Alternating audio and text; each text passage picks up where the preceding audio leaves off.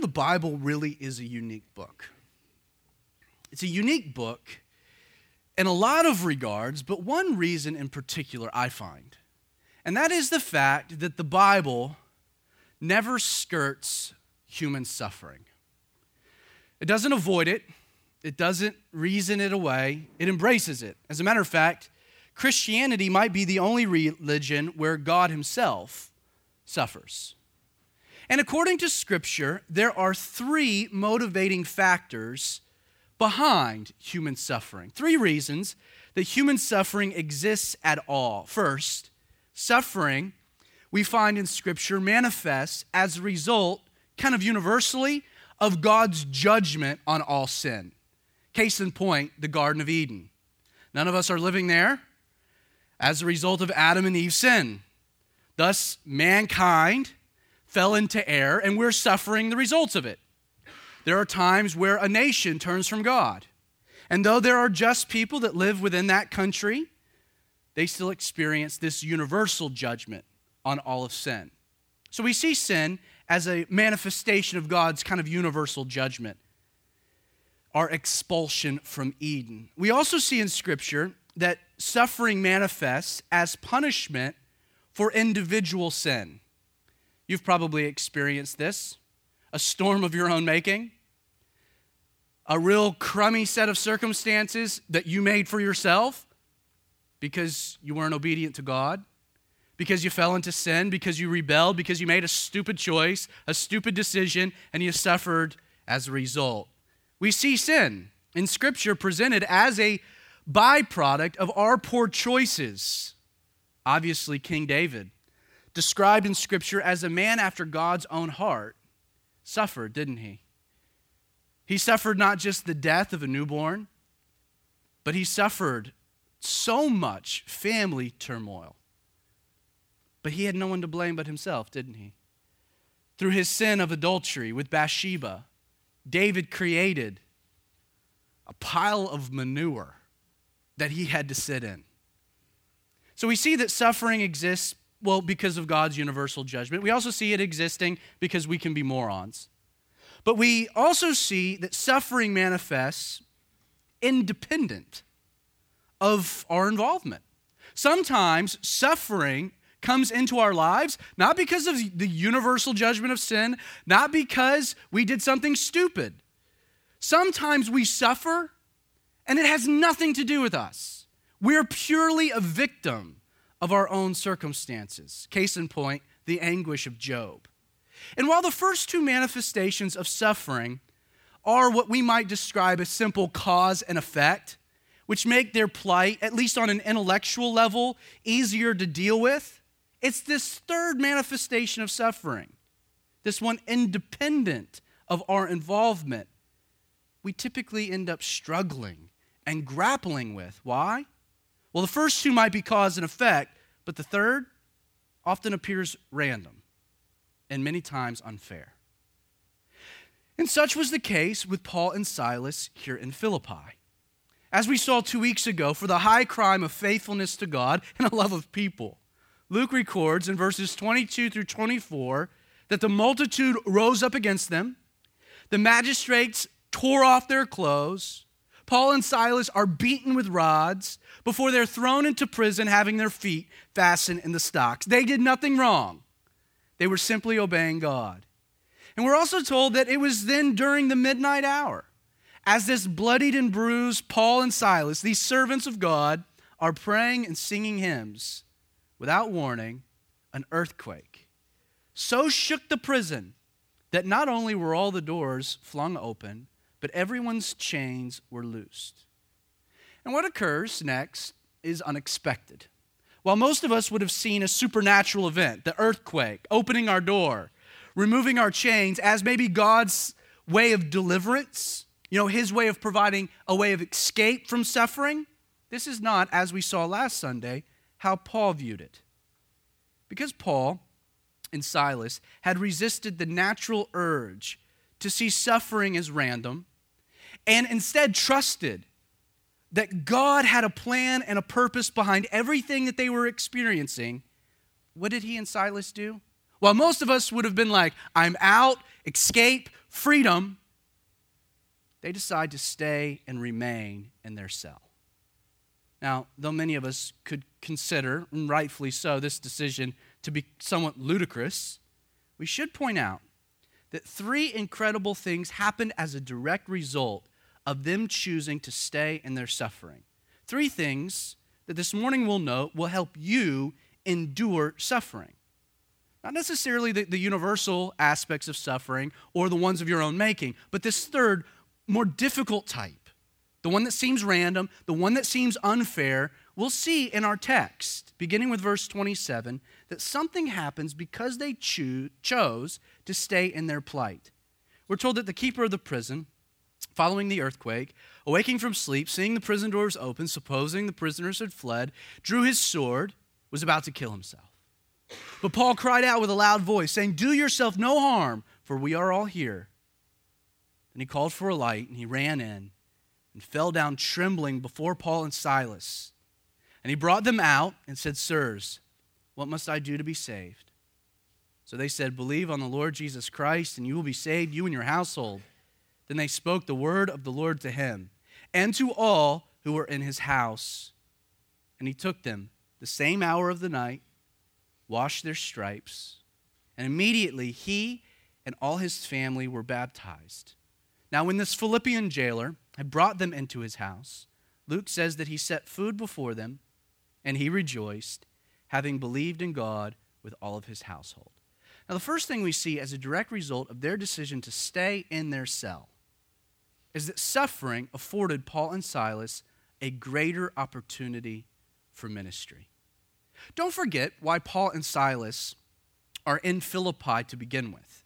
Acts 16 verse 9 tells us that Paul receives, while they're in Troas, a vision of a man from Macedonia. And this detail becomes interesting because at this juncture in Paul's ministry in Philippi, we haven't seen any men. Lydia, a woman from Thyatira, a seller of purple, Paul ministers to. The rest of the women that were there at the riverside during the time of prayer.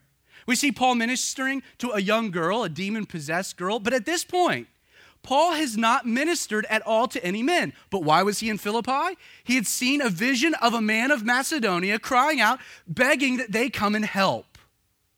You see, I'm convinced that following this earthquake, as Paul surveyed the scene unfolding right in front of him, the one, that includes this Philippian jailer drawing his sword to kill himself, Paul was able in this moment to see a greater purpose behind his imprisonment. As a matter of fact, you might say, in this moment, a light bulb goes off.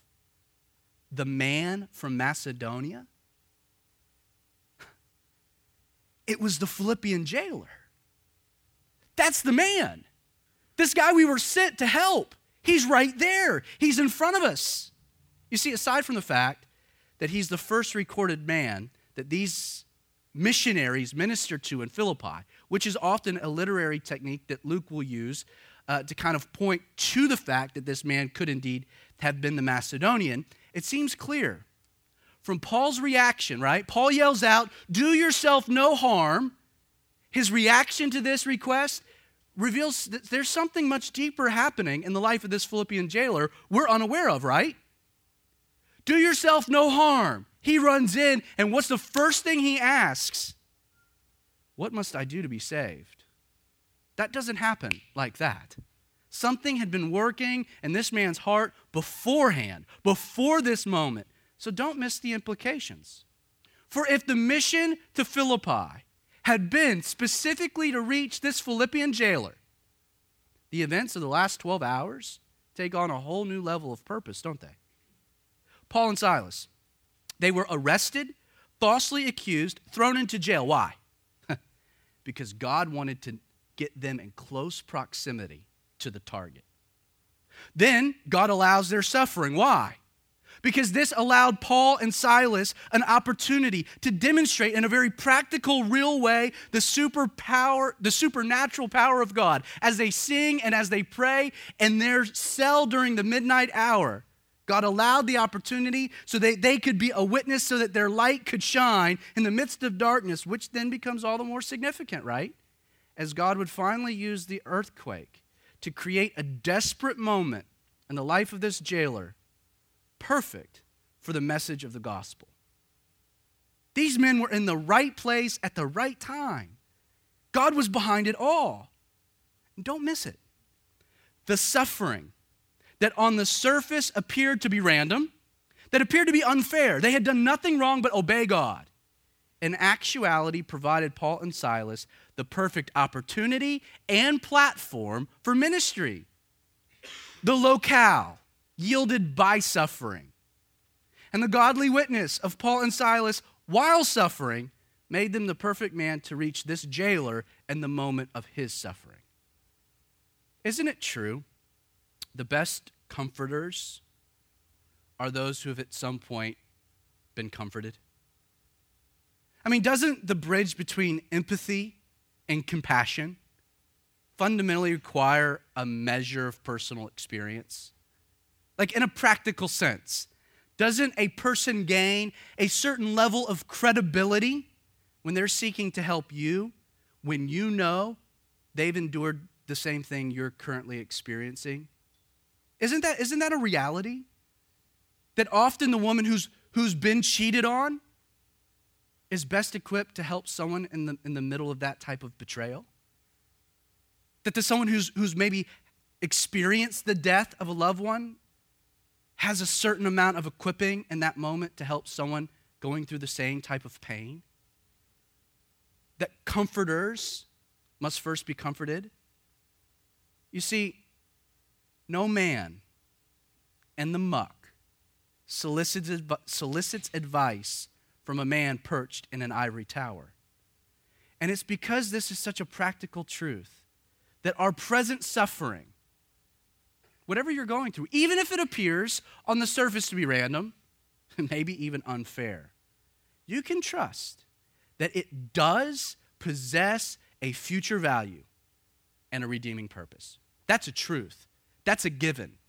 If you're going through something, whatever it is you're going through, you can rest in at least this basic knowledge that if I get through it, I am now equipped to help someone else get through the same thing. Suffering provides a person a greater capacity to minister to sufferers. 2 Corinthians 1, verses 3 through 4, Paul would say, "Blessed be the God and Father of our Lord Jesus Christ, the Father of mercies and God of all comfort, who comforts us in all tribulation." Why? That we may be able to comfort those who are in any type of trouble with the comfort with which we ourselves have been comforted by God. Though I can concede that this point, while important, doesn't necessarily alleviate one's present suffering. Never underestimate the profound significance the ability to find meaning in the moment of pain can have on one's ability to endure through pain. During the 19th and 20th century, as European societies grew more and more godless and secular, key thinkers sought to define the driving force of human nature apart from divine involvement. Friedrich Nietzsche believed that it was the will to power that was the driving force behind human nature. Nietzsche taught that striving to reach one's highest potential in life through achievement, ambition, was the key to finding satisfaction, was the key to satisfying a basic biological and psychological need, the will to power. Sigmund Freud disagreed with Nietzsche, believing that instead the will to pleasure was the driving force behind human nature. Freud taught that the pursuit of pleasure, the avoidance of pain, these things were essential to satisfying this basic biological and psychological need. Soren Kierkegaard took a different approach, believing that it was the will to meaning that was the driving force behind human nature. He taught the importance of finding meaning in life as being the essential component to achieving biological or psychological satisfaction. Now, this is what's interesting.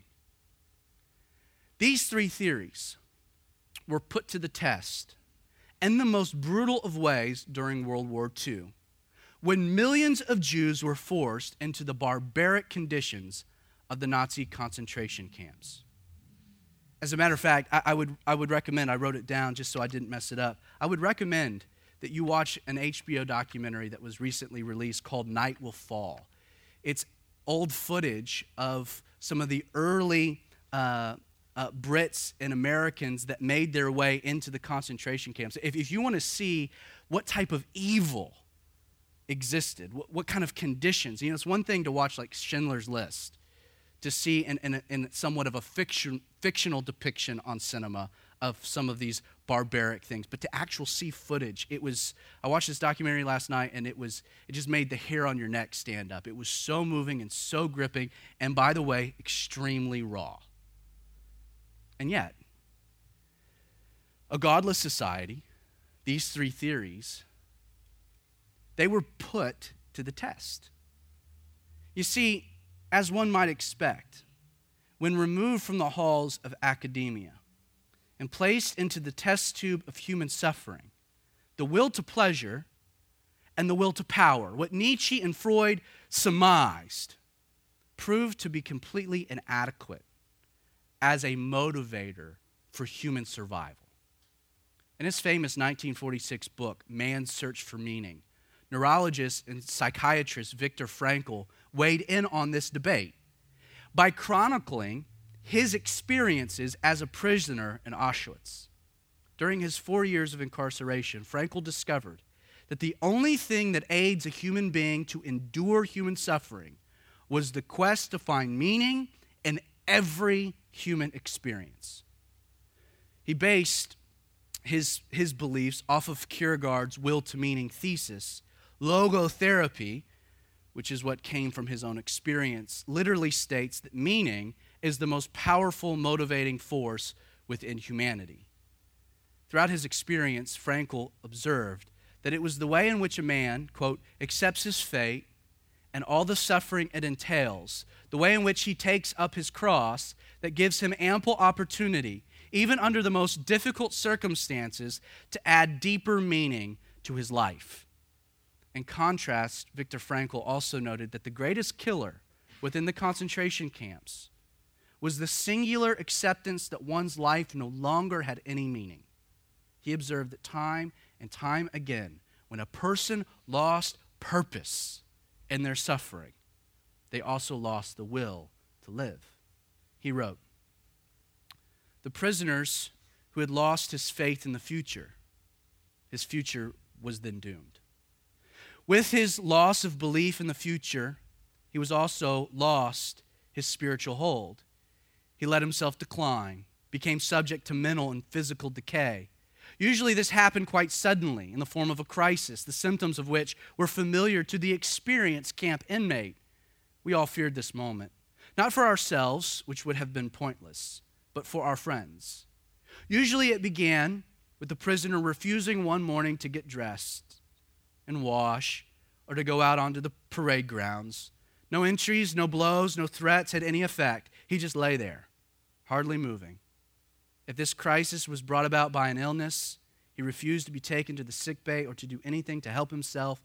He simply gave up.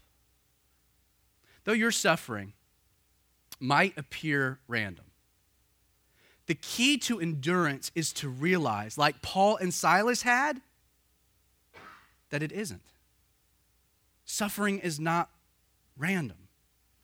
As a matter of fact, this notion, it's a lie from the pit of hell. For if a person can believe that there is a sovereign God, they can trust that there is therefore a purpose behind all of the activities he allows, even if it's difficult. In 2010, doctors told Chad Arnold, who was a 38-year-old with a wife and 2 kids. I think we have a picture we can put up. Doctors told Chad that he would need a liver transplant in order to survive.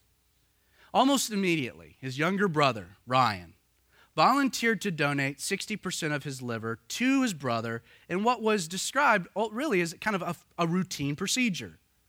The family blog records how the post-op events unfolded. Friday, July 30th, 11:59 a.m. Ryan is doing well this morning.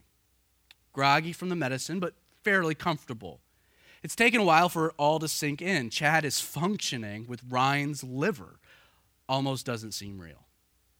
Friday, July 30th, 11:45 p.m., about 12 hours later. Ryan was just moved out of the ICU and onto the transplant floor. So he's now just a few rooms down from Chad. Chad went on 2 walks today, up and down the hallway twice. Ryan has been pretty groggy today, but this is normal. Saturday, July 31st, 3:44 p.m. Today is day 3. We have been told from the beginning that this is perhaps the most difficult day, especially for the donor.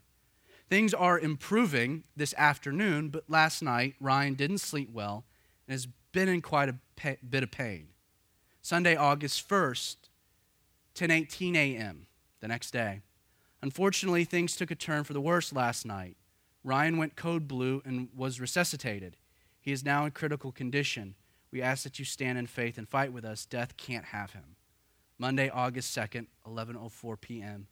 Ryan went to be with Jesus this afternoon. Just 4 days after the surgery to save his brother's life, Ryan Arnold, who had been the model of perfect health before this surgery, died from complications. He left behind a wife and 3 young children. Now, Chad, totally unaware of what had happened, was awoken by his father. His father came into the room and wiggled his toes like he had when he was a child. Chad opened his eyes and saw his father standing there. And his father, ever so gently, looking at his son, said, "Chad, Ryan is dead, but we still serve a good God." Powerful. And yet, even while Chad was able to maintain a godly perspective on the death of his brother, he was haunted by guilt. He struggled with purpose in his younger brother's death. You can imagine, like, the knowledge that your life was made possible through your brother's death. That's a heavy thing to bear. As Chad recounts this experience and season, he said that it was not until a visiting coworker told him that his godly example had caused him to reassess his own life. And it was in that moment a light bulb went off for Chad. For he came to the powerful realization that God could very possibly use even this experience to help others. The tragedy of Ryan's death, Chad understood, could be redeemed. God could use it. And after coming to terms with this new reality, he would write in his journal entry titled 1 John 3:16, "This is how we know what love is, that Jesus Christ laid down his life for us, and we ought to lay down our lives for our brothers."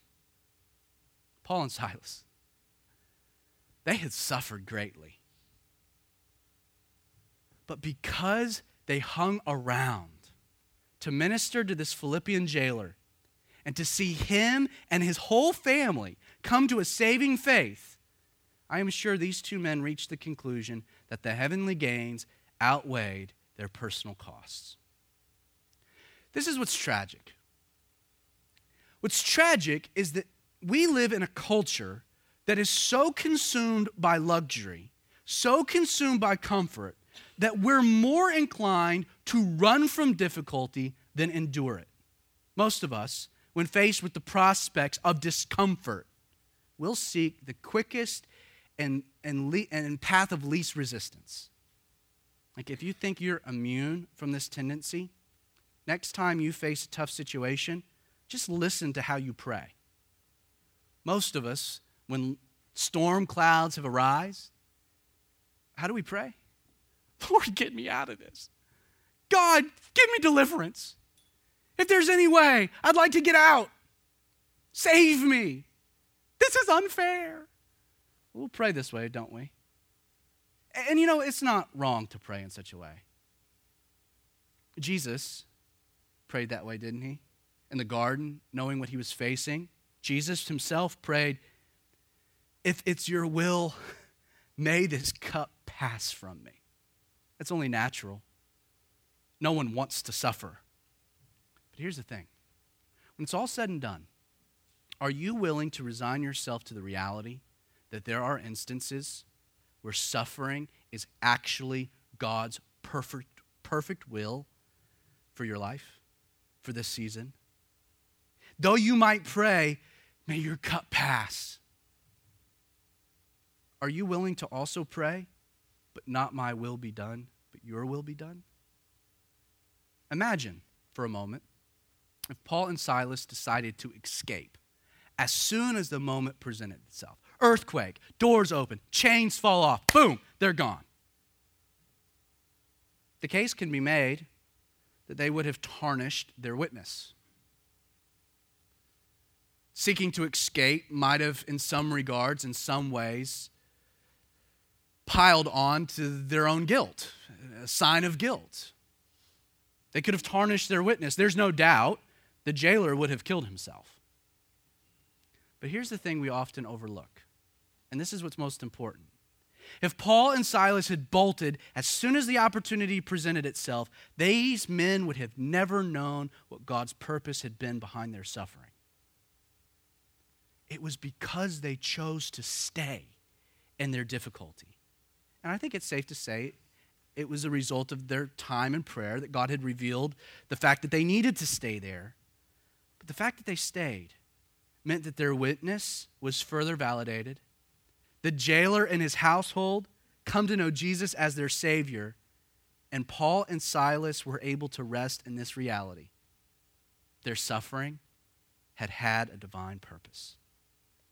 Sadly, when many of us jump at the first opportunity to get out from under our uncomfortable situations, we may be robbing ourselves of the very opportunity to see how God planned to use these things to accomplish his purposes. What we don't often realize is that while I might enjoy the reprieve from whatever it is that's causing me pain, the long-term effects of suffering, without ever being able to see the redeeming purpose behind this suffering, may prove to be more detrimental. Think of it like this. If you jump off a treadmill, every time you're feeling a little bit of burn, not only would you fail to increase your stamina, but you would never experience the greater purpose behind the burning sensation to begin with. You see, choosing to endure through the pain and not prematurely quitting allows a person to not only experience growth or the removal of growth, but it allows you the opportunity to realize that there was a redeeming value behind that pain. No pain, no gain. But you'll never see the gain if you don't endure. John Corson, pastor of Applegate Christian Fellowship in Oregon, wonderful Bible teacher, better man. Won't go into the full story, but he has suffered. Not only the death of his wife, but he also experienced the death of a daughter. Car accidents both, separate times. John Corson has experienced pain. But he said this. He said, faith is developed through struggle. Faith says, I will do what the Lord says, even though it might mean a storm is headed my way. Even though there will be difficulties, obstacles, and challenges, even though it may be brutal and difficult, even though I must struggle, I will obey. Will you? So we see, because they choose to stay in their suffering, that they're given this opportunity of ministry, and therefore they're able to see the purpose that God had behind all of the things that had unfolded. But secondly, we see, because they stayed, that their ministry, while suffering, enabled healing from suffering. Did you notice that following the conversion of this Philippian jailer, something amazing takes place, something that wouldn't have happened if they had bolted? Luke tells us that this jailer takes Paul and Silas home, and then he cooks them a meal and feeds them, and then we're told he washed their stripes. He cleaned their wounds. He tended to their medical needs. Understand, The choice to remain in the pit and minister to the Philippian jailer, it proved to be the very way in which God practically ended up tending to their own physical wounds. Paul Arnstein, he's got a PhD at Massachusetts General Hospital.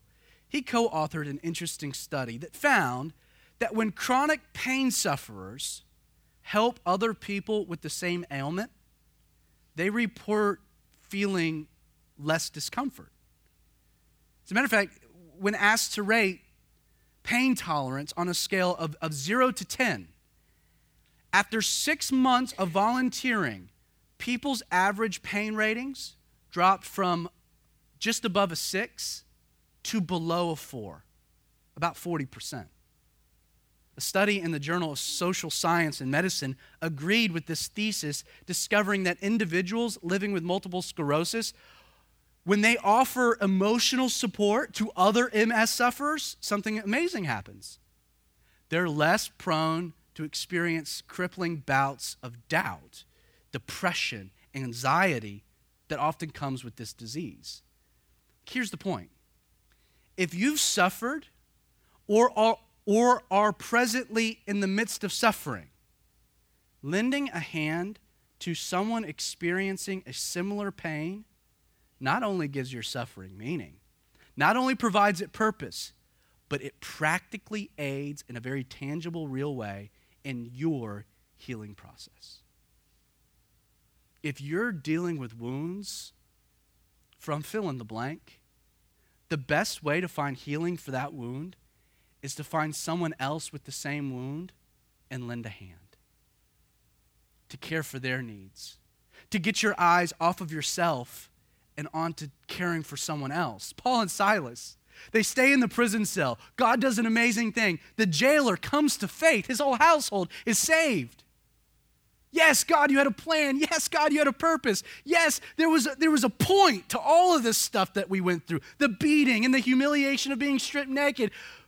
But man, we got some grub. And that jailer took care of our needs. We were trying to minister to him, and in the process, what happened? He ministered to them. There's a third thing that we see as a result of them staying, and that is that in the end, the entire process brought glory to Jesus. It's important that we keep in mind one sobering reality.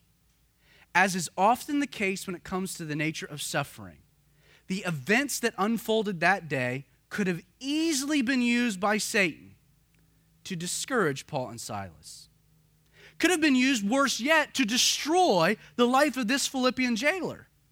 However, because Paul and Silas held to the promise that God works all things for the good, even suffering, not only was everyone involved in the story blessed, but Jesus was glorified in the process. Luke tells us at the end, what happens? This Philippian jailer rejoiced. Literally, he rejoiced exceedingly. I've found in my own life and by watching the lives of others that when a person comes to the understanding that their suffering has a redeeming and lasting purpose, there is no limit to that person's capacity to worship and praise God.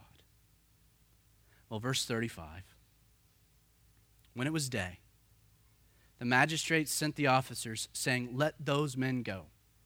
So the keeper of the prison reported these words to Paul, saying, "The magistrates have sent to let you go. Now therefore depart and go in peace." I love it. Did you catch it? Even after the events of this night, the earthquake, going to the house, being fed, having their wounds taken care of, what happens? Paul and Silas leave the house of the Philippian jailer and go where? Right back to their prison cell. Like clearly, they recognize that the earthquake was not to free them, but to create a ministry opportunity for the Philippian jailer. So when they're done, they've got a full belly. They're like, "Hey, it's time for us to go back to the cell." You sure? Yeah, totally. Well, I could put you in a different, no, same cell. Well, put our hands right back where they were. Put our feet right back. Trust me, if God wants us out of this, he'll figure out a way. It blows my mind.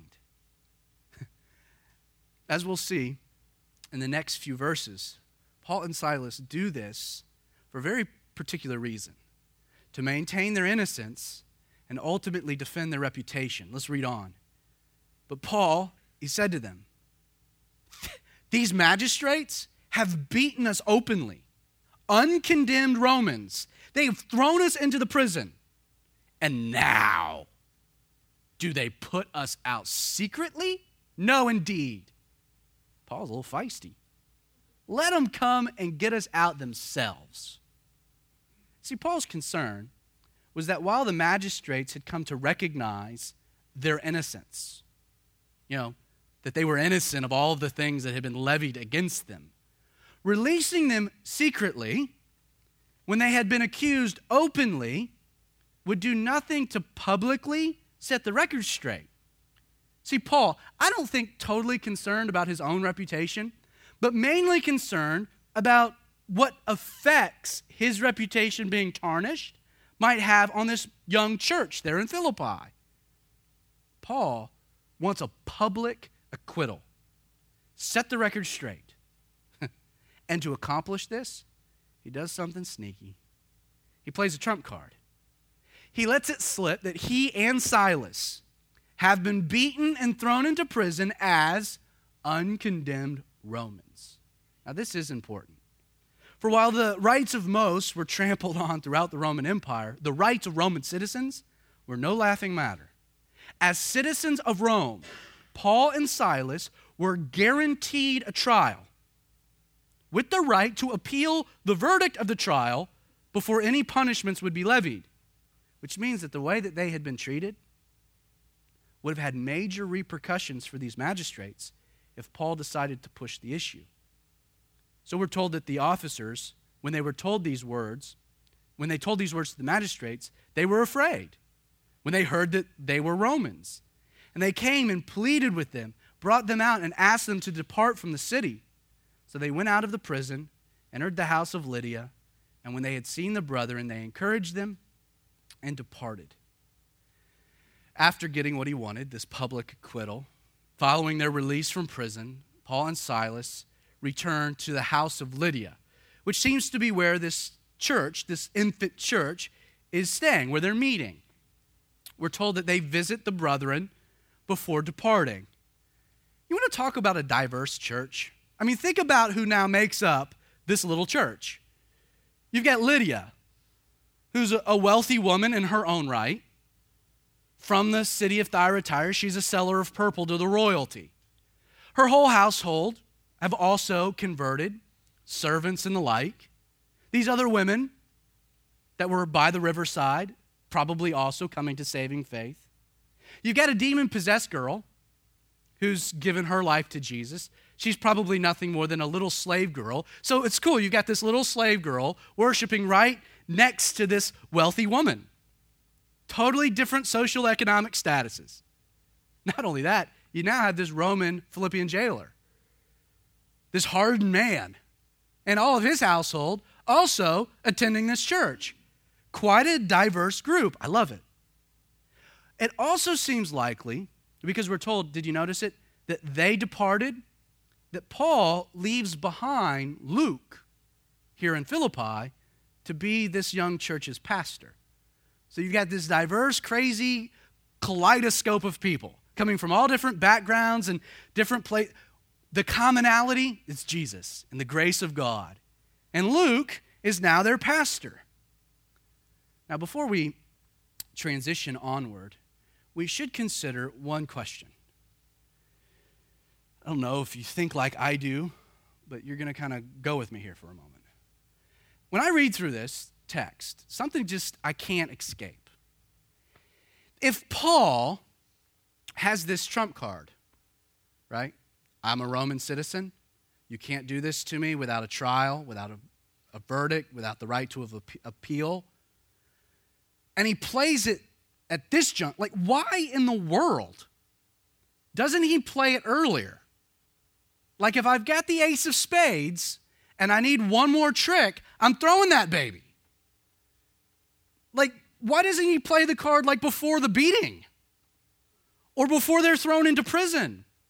Before they're treated with such contempt? Like, why at this point, after the fact, when they're wanting to let him go, that he's like, oh yeah, by the way, I'm a Roman. What you've done is totally inappropriate. I'm convinced that knowing most of the people he was seeking to reach weren't Roman citizens, and therefore didn't have the luxury of the same trump card, Paul willingly laid aside his Roman privilege, desiring to practically model how to handle persecution. You know, one of the things that you'll come to admire about the Apostle Paul is that he never preached a sermon he wasn't willing to live himself. Like Paul rightly understood that teaching people what it looked like to rely on the grace of God when faced with suffering might be one thing, but practically illustrating that life, this reliance on God's grace in the midst of suffering, showing them how to do it was much more powerful. Paul could teach them these things, but he chose instead to show them practically by surrendering himself to these circumstances. It's mind-boggling to me. Paul could have at any point in any of these plights of suffering thrown the card, but he didn't, because not everybody could. Most of this new church in Philippi couldn't. Like, he chose to practically experience what everyone else would experience. I hope you realize in the moment of suffering that this is not given to us from a lofty perch. As a matter of fact, the reality is that God tells us these things, teaches us these things about human suffering, having suffered himself. Jesus was not immune to pain. Jesus was not given a pass from the full human experience. Jesus, what did he do? Jesus, we're told, willingly laid aside his heavenly citizenship to do what? To suffer. Not only to make a way for our salvation, but according to Hebrews, to earn the right to be relied on in the midst of our suffering. Jesus, friend, is a credible comforter. Why? Because he's come down in the very muck you're in. And he's lived it. He's experienced it. He's endured it. Jesus is not telling us these things from the mountaintop. He's in the valley of despair with us.